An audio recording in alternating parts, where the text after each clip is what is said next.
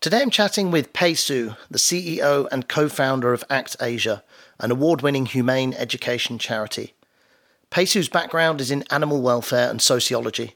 She co-founded ACT Asia in 2006 with an Asian veterinarian to support the development of caring societies in Asia. We talk about Pei's work at ACT Asia and what life is like running a large non-profit, as well as touching on the pandemic, what's been learnt from it and what needs to change to prevent repeated outcomes in the future. Here's my conversation with Pei Su. Good morning, Pei. Welcome to the podcast. How are you doing? Hi, thank you. And thank you very much for Task.io to invite me to join to do this podcast. No, my pleasure. It's good to have you on. It's nice to, obviously we're working with you guys, but it's nice to do something social as well and learn a bit more about the work you guys do. Yes. You're obviously in the UK. I'm in Thailand. So how is it in the UK today? All good? Yes, every day is a new experience to continue to be locked down and I think it's a good time to reflect, for what's happening around the globe. And I think to be able to see the continent from a distance, I had never been so, away for so long from, China or, part of Asia countries. So it's a brand new experience this year. Awesome. Well, my family are all there, so I get updates daily. I know it's definitely a little bit of a different December we're heading into, but look, I would love to start with a little bit on your journey in ACT Asia. I mean, that's what we're here to talk about and the work you guys do. Maybe as a good intro for our listeners, if you just want to give us a bit of background on ACT Asia, how it all came about and your connection to that. So yes, absolutely. Before I set it up ACT Asia, I work on the grassroots groups in Taiwan. And then I joined a very well-known international charity working in their headquarters, which is based in the UK. While I was working at this international organization, I started as the Asian project officer in charge of all different kinds of projects and animal species across Asia continent, that including illegal wildlife trade, animals in entertainment, stray dog cats issue, Bay Bio, Tiger Farm, and fur trade. So such, go on and on, which helped me to gain a lot of knowledge and experience in terms of project management and complex animal welfare issue in different cultural contexts. When I left the organization, I was already very high up in the organization as the director label in charge of providing support of over 1,000 member organizations, in which most of them are still based in a country where the animals are, still in very terrible status, or animal welfare awareness is low or non-existent. So I think the journey I have been through is I was very lucky to be able to work on a grassroots level and international level. And also I was able to see the gap of understanding each other and deliver projects in a multicultural background, and the difference in international and local level, how they're not matching each other, they're not collaborate as effective as they should be. So I think that is really one of the major reasons I set up ACT Asia, because I felt my background, my understanding, and I could, help the countries and these countries in Asia and organizations to work more effectively. That's I see the how we turn local action to link with the global perspective as well. Yeah, and you're obviously, as you said, you're based out of the UK, and a lot of the work you do is in mainland China, right? So you're connecting back with your teams there, with veterinary teams, and the work. A lot of the work you do is over in mainland China, yeah. Yes, I think it is really important is these countries, like in a development world, for social development, the lots of these local organizations on the grassroots, in Africa or in Asia, they still need lots of international support. And I think that's international human aid organizations coming from. And I think same as, the animal issues or more of conservation issue as well. However, when we give them hope, I think that can be a bit more effective again. And I think that's how we come back to, you work with company like Task.io. And China itself is, we in today's world, we all know how important it is. But I want to put some figures into, to your audience. Asia is the most populous continent. So it's 4.6 billion, inhabitants, accounting for 60% of the world population. And so out of 51 countries in Asia, China marks as number one in terms of human population with 1.44 billions. And this is really the latest figure. And of course, India is the second one. So this is why ACT Asia is called for focus in Asia, because the population, of course, in my personal connection as well. And China itself, we talk about a large population, also is a home of, the wide variety of wildlife. And this is it's listed as one of most, mega diverse countries in the world. And it's in top 17. And there's over 1,000 species in China is threatened, vulnerable, or almost extinct. And especially the use of wildlife is just so, widely utilized. With the COVID now, thanks to the Chinese government, that use wildlife for food is banned. However, they are still there's still wildlife or all kinds of animal they are using in our daily life. Factory farming for the farm animal, the traditional medicine use lots of species in the wild, and the zoo in China, they're still using all different type of animals. So what I'm trying to say here is in China, the animal are using such a, extreme way as resources. In this year, ACT Asia is trying really hard using the COVID to explain the human, animal, and nature consists of our planet. We need to make sure we cannot just focus on, the human issue about how to get rid of COVID, but because how to prevent the COVID, get rid of COVID is really related to how the way we treat with nature and animals. And I cannot strengthen enough is ACT Asia is not only just working from animals angle. We actually are trying to tell lots of our supporters and the government and media, in all different platforms, to say the importance of human, animal, and nature connectedness. We intertwined. We are in this trouble because we just never focus enough to look, close enough at how we change our way of life to have less impact in our nature world and animals. Cool. I was reading your profile on the website, which I feel is quite inspirational in a way, and you've touched on parts of it there, and you talk in it, and I'll paraphrase a bit, I can't remember the exact words, but you talk about, growing up and the relationship you saw that communities had with animals and then also with children, and this kind of, I think the words you used when you talk about animals, that they're there to serve us, I think, or something like that was the word you used. And obviously, reading your profile, some of these things have been the motivating factors in what you do.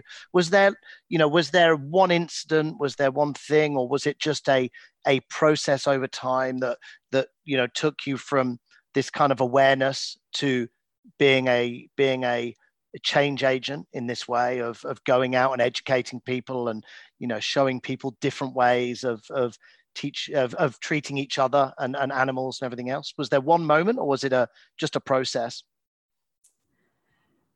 I don't think it's a one moment, but I've been in this charity sector for nonprofit for almost 30 years. I think it's very kind of different from many people. I don't see myself as an animal lover. My starting point with this career is really starting from the social justice issues. So I personally, care about human rights issues, the environmental issues, and to animals. To more focus on animal, I feel was less noticed, less, effort was put in the Asia context. The way we treat animals is so many moments I've seen. I just feel there's no justification. They don't deserve this. Even with recent COVID, mink issue, if you look at how the mink was caught in Denmark, Netherlands, and also in Spain, Ireland is going to start it now, even they don't have a COVID. And if you see the scale of animal, the lives dies for the sake of what? For luxuries, the sake of because the woman or men want to feel great to be cuddled by the fell pelts. It is no justification to me. There is that just the issues is very, deeply, profoundly have impacts on me. And so, and then there's so many moments, I remember I did an investigation in Indonesia, and I see because at the time, all the zoo in Indonesia, same as China now, they all have a circus. So people go to see, animals in this zoo, not see, they observe their nature habitat, that they like, and how their behaviors. They were treated to show some abnormal behavior, like, an elephant will have two legs, raised up in the front, and they will, be able to spin in the balls, all these. So when I saw the cover was when they were trained this baby elephant, and the baby elephant was beaten hard by this trainer, and I filmed the whole thing, and at the end of the film, when I closed, shut the video camera, and I had a breakdown. I started to cry, and to me that was the moment. I still remember that baby elephant was so confused. The elephant didn't know whether she should stand up, or she'd sit down. What the trainers want, this elephant to do. So I relating now to like you teach your toddler. The toddler, if you keep beating that toddler, they have no idea. But the elephant trainer is ignorant. He doesn't know animals have feeling, the sentience. He doesn't understand to beat this, to have beaten this elephant is extreme. It's just like a child. I think a lot of people in the West, they have that concept about what is animal sentience. That's still very, very, under, recognized in that part of the world where you're based in the Asia countries. So I think several, I've done lots of undercover investigation. I see the bear farm, fur farms, to even slaughterhouse. I did an intensive slaughterhouse investigation, and I used to go into the slaughterhouse just from 11 o'clock at night, and I come out 6 o'clock because when they finish operation, and I walk out to thanks, I don't know, God or Buddha, whatever, up there, say, I am relieved I didn't do this job. And I so relieved this animal didn't die for me, because I already, a vegetarian at the time. So I think a lot of time, this kind of moment is really reaffirmed what I'm doing now. It's a very hard journey. It's very easy in my, I think at the moment, people like me from Asia to do this work for almost 30 years is almost endangered as well. It's not many people like me. Because it's a tough job, it's hard, and it's so, emotional drained as well. So many people, I see so many volunteers, friends, colleagues, they just drop out because they can't bear it. And so I think the moment what you mentioned is really enable me to remember this special moment to say what I'm doing, although it's hard, but it's I'm trying my best. I'm trying, and I hope my Trying the Best will have impact to influence more people as well. Cool. Well, yeah, I mean, you've said like 30 years is a long time. It's really interesting what you said there about people dropping off. I mean, that's just, you see it. I mean, and no disrespect to the people that do part-time volunteering, but it is very tough when you work in this space for as long as you have, and you just you must have something in you that wants to keep going with it.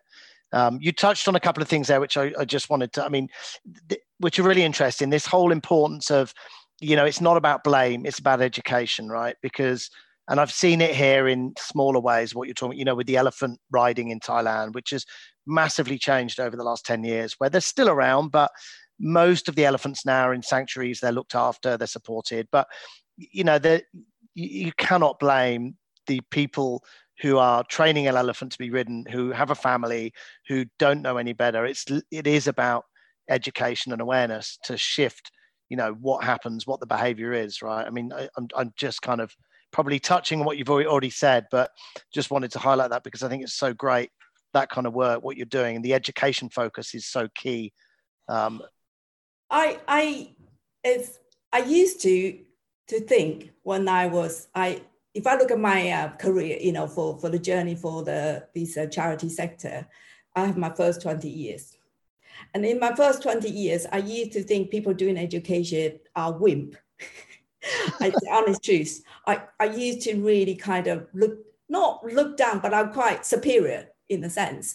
I used to think, I'm the one go to the front. I'm the one doing the undercover investigation. I go to do the campaigning, protesting. I do the lobbying, writing the documents. So I feel I'm really, in a way I feel more superior. I'm doing more effectively. Then after 20 years, I am totally exhausted. I was in despair in some way to feel, what am I doing? We continue shouting and screaming. We continue to, fix the pies, the end of the line, or what they in American express is more Band-Aid approach. You just stick a plaster.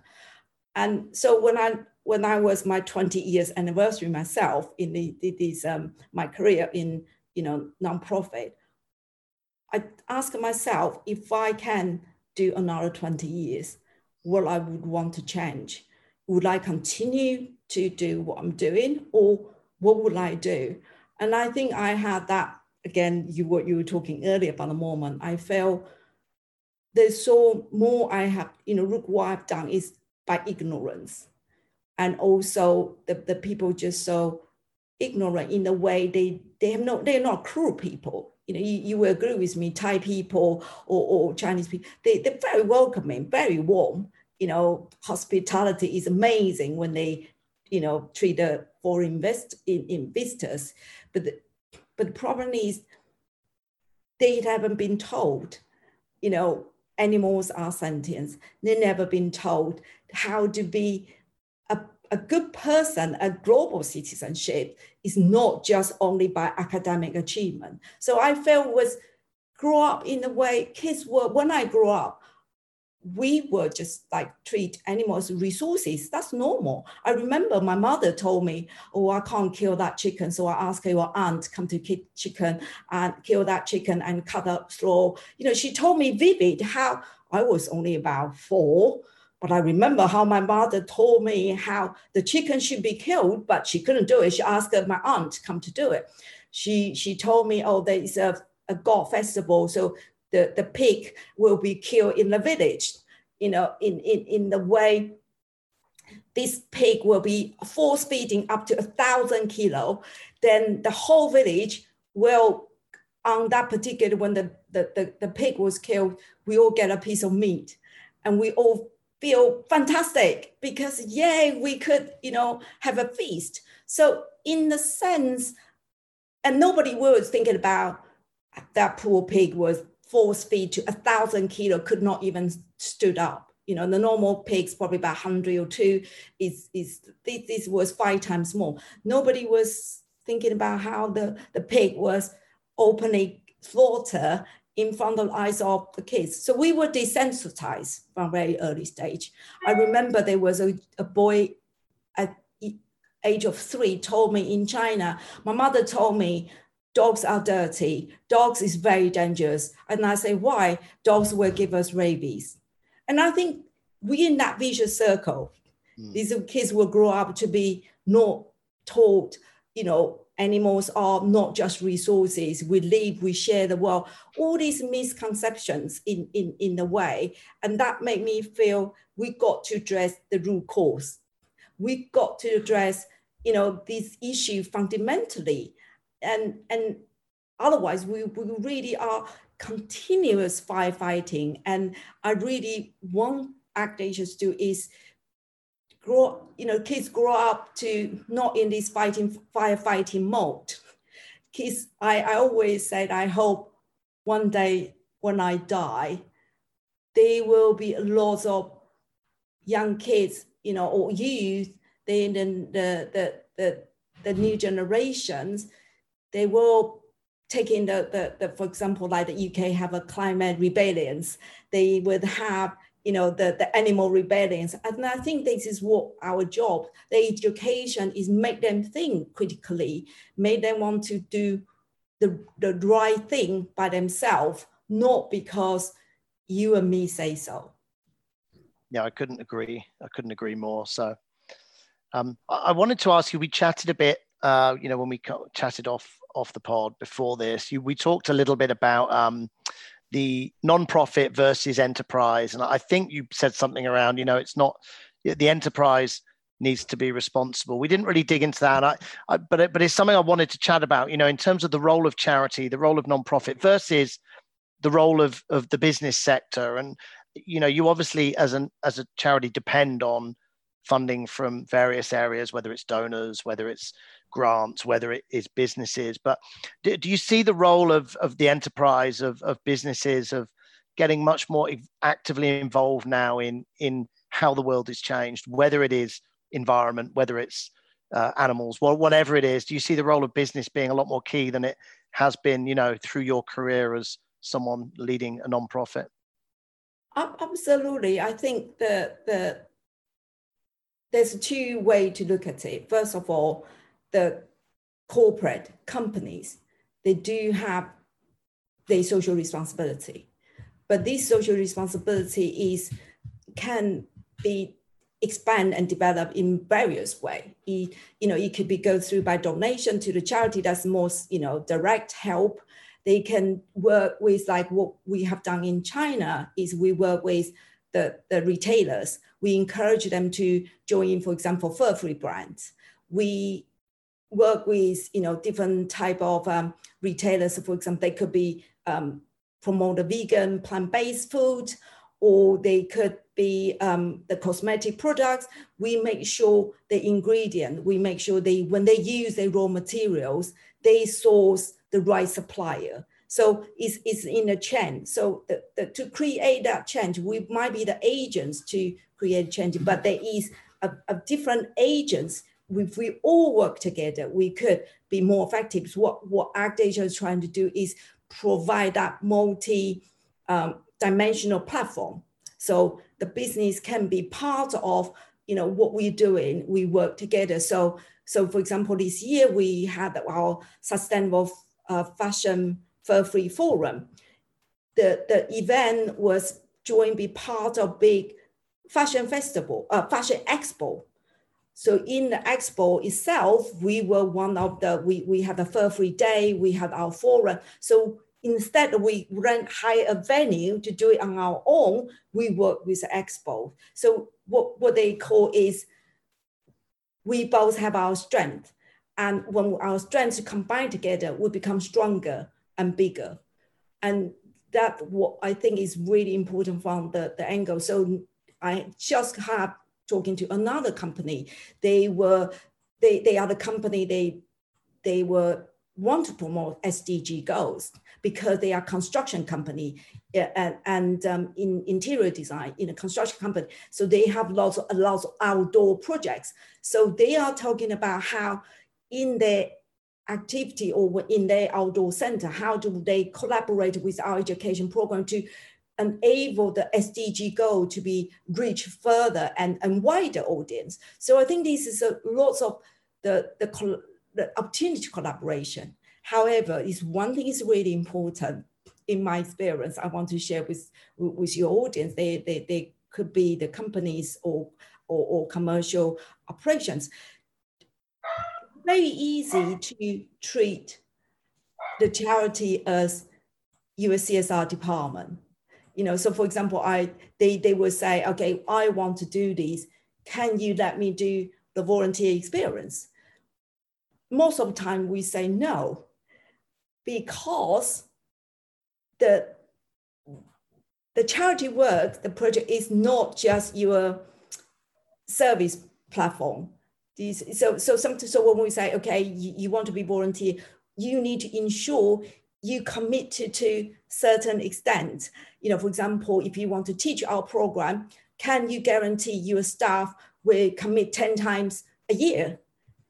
Because the school setting is not, you can't have someone say, oh, I'm busy, I'm going to, to have a business trip, or I have a meeting, so that come. So it's really easy, the corporate ask her to service their program instead of helping the charities go. So I think this is something we all have to work together. But what my point is, the commercial setting has more and more important role to work closely with the charities.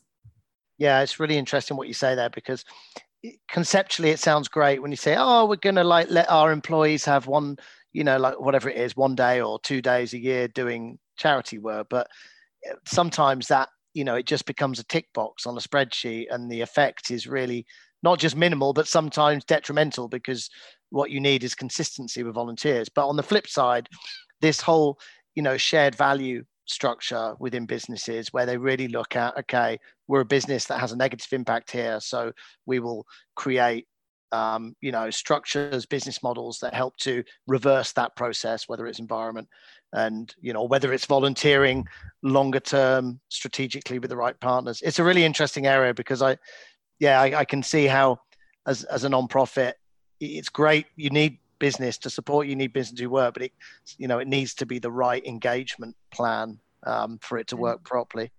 I think you absolutely follow what you just said, is understand each other's needs, and don't put more burden on the charity is actually already quite restricted in resources. I think understand each other's needs. We understand corporate want to have a certain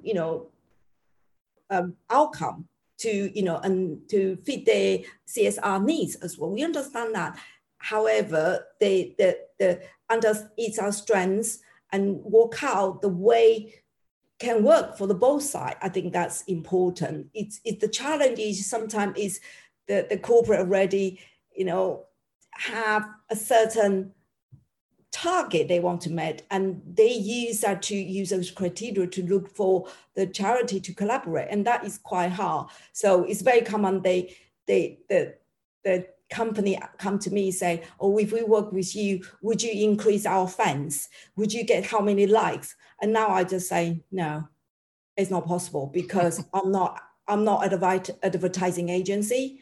You can't even get an advertising agency to get that. Why would you expect us to do that? So I think it's the wrong expectation of each other in a way, but the scope of potential is there, is big, huge, and able to work further. We have very successful case in China, like the one expo we just did. We also work with Stella McCartney this year, with they need to do the show. They have a show.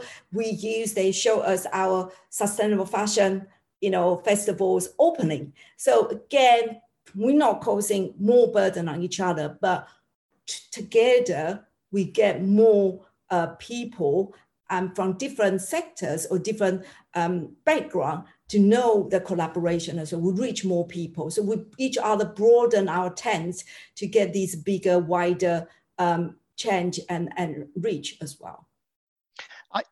I see you guys as a really forward-thinking charity. Of course, there are many other charities like yourselves that look at technology adoption, look at not just fundraising, but planning, and then realizing the funds will come when we plan properly. And, there are not all charities like that. It's a very mixed sector. It's changed a lot over the years. I mean, what are the biggest challenges for yourselves and charities like you, which are forward thinking? I mean, most people just assume the biggest challenge for a charity is finding donations, but I don't know if it's that simple. I mean, this looks like a big question, but I'm sure it is. By the way you're looking at me, what are the biggest challenges though that you face as a charity, in this kind of decade or at this time?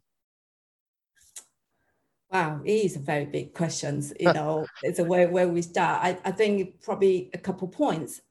First of all, yes, under the COVID, many charity, including ACT Asia, is facing enormous challenge in terms of funding.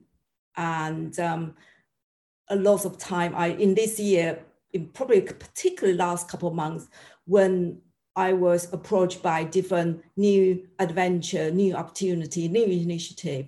And that this is almost standard phrase to me is, I love your ideas, I see the potential, but I need to keep my head above the water. We need to be able to, sustain ourselves, especially with our co-funding. The worst thing I think could happen to a charity, the size, ACT Asia is not small, but we have a global operation. We have, more than 10 full-time employees so I think the worst thing is lose our talented, committed staff. We need to support like this. And I think more people need to recognize it.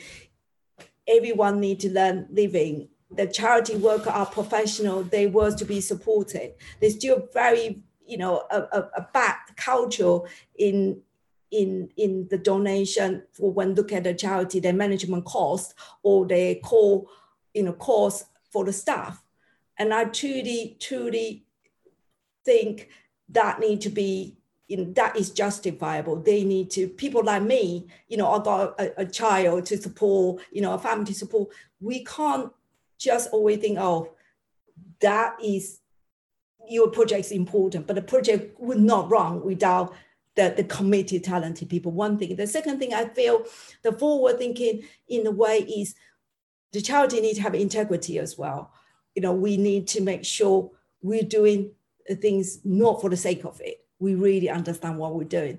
Then the third thing I think come to why we work with Task.io is how do we, from integrity to the transparency, how do we make our project to be learned, to be heard more effectively. And that is not an easy task, especially there's a language barrier, especially when you firefighting, you try to keep your head above water, to think about how using the technology to help it, because we don't know, we never heard it. I'm not come from the technological background. Techie stuff is not my strength, but to have a courage to tackle that need lots of stamina in a sense, I feel, because you don't know when your next dollars come in. You have so many projects, you have to keep going. Then to be able to think forward sounds easy, but it's tough, very tough. So but again, we can't be in vicious circle. We need to be able to think forward. Many charity in Asia or in a developed country, that's not say in global south in a sense, their projects management concept is very weak.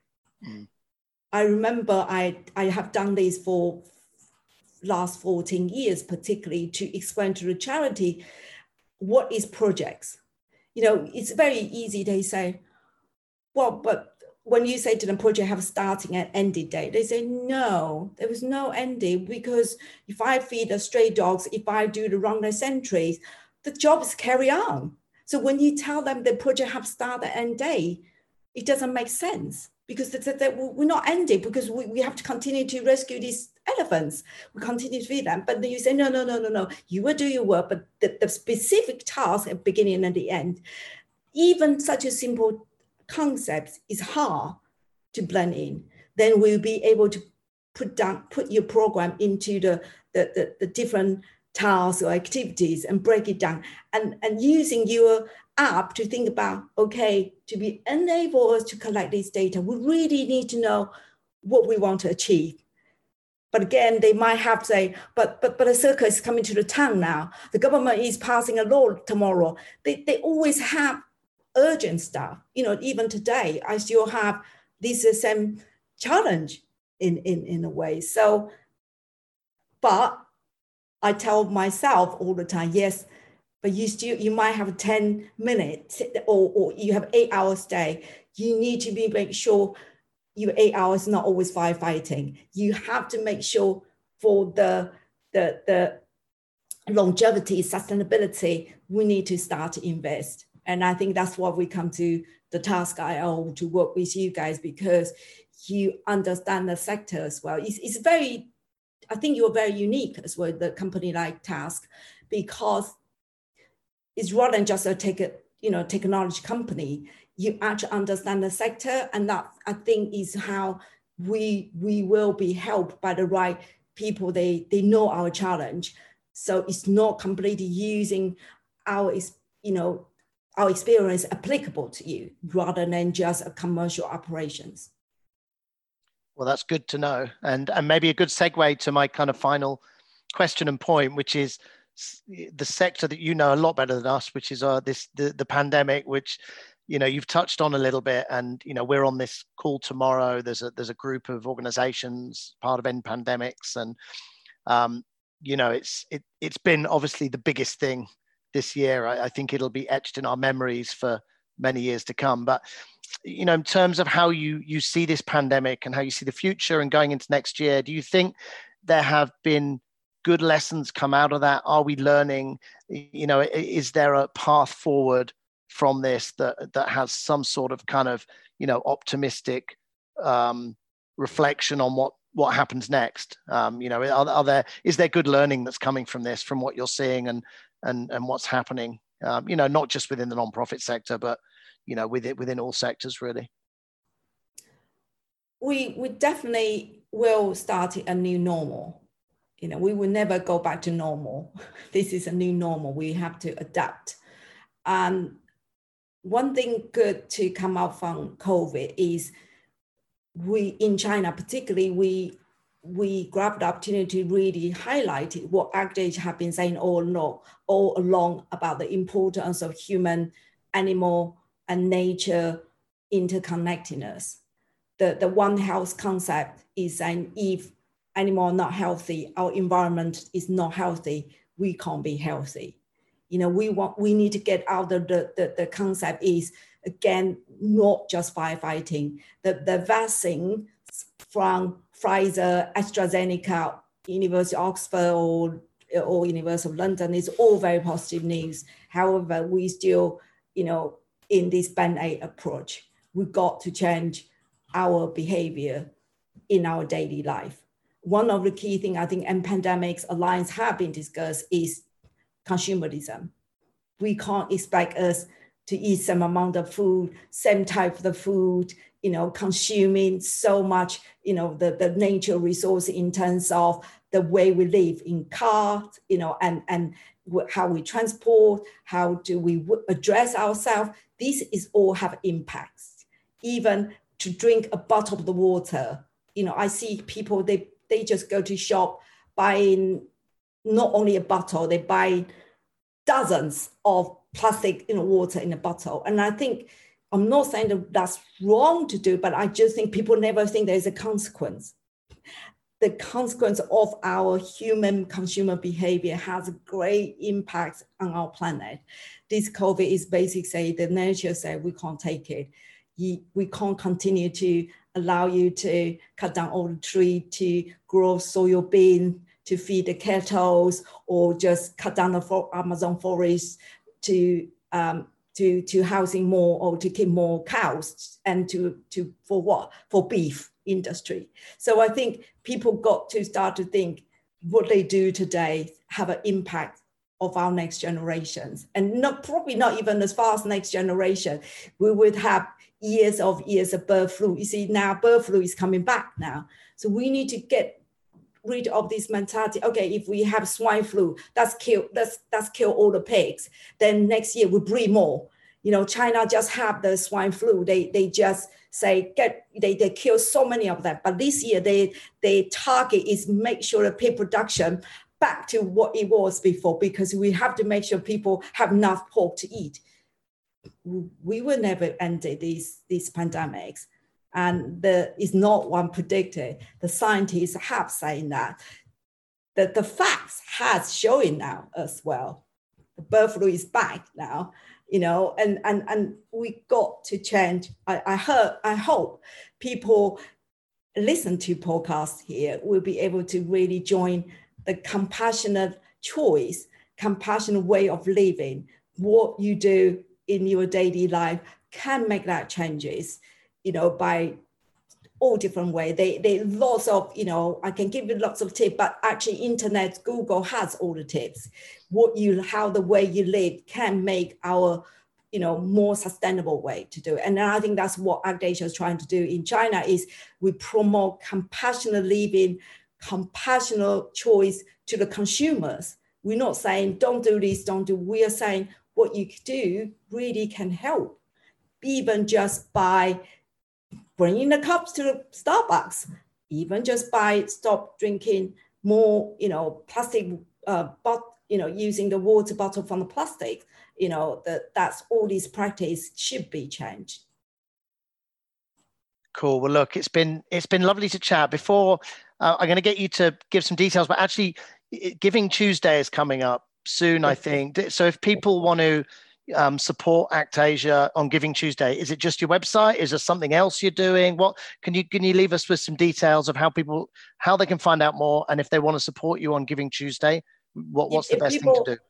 Globally, they can just go to our website. That's www.actasia.org, or they could go to Just Giving. That is very easy to find ACT Asia's campaign for Giving Tuesday. As I have explained in this podcast, the people like me and my very talented committee staff can only continue to this work is with the support like many individuals and major donors to enable us continue to do what we are doing, and is changing the mind and heart of next generations or people in China and people in China as well. So the support is definitely needed, particularly in this COVID year. Awesome. Well, thanks, Pei. I will leave those links also in the podcast notes when we share this, so people can find you and support you if they would like to. And yeah, great to learn more and the great work you're doing. So I shall leave you to your day and say goodbye. But thank you very much for joining the podcast. Really appreciate it. Thank you so much for giving me this opportunity, and thank you for listening. And please share the podcast as well. We surely will. Okay. This is a podcast from Task. Task helps you create and measure impact. For more information, please visit task.io.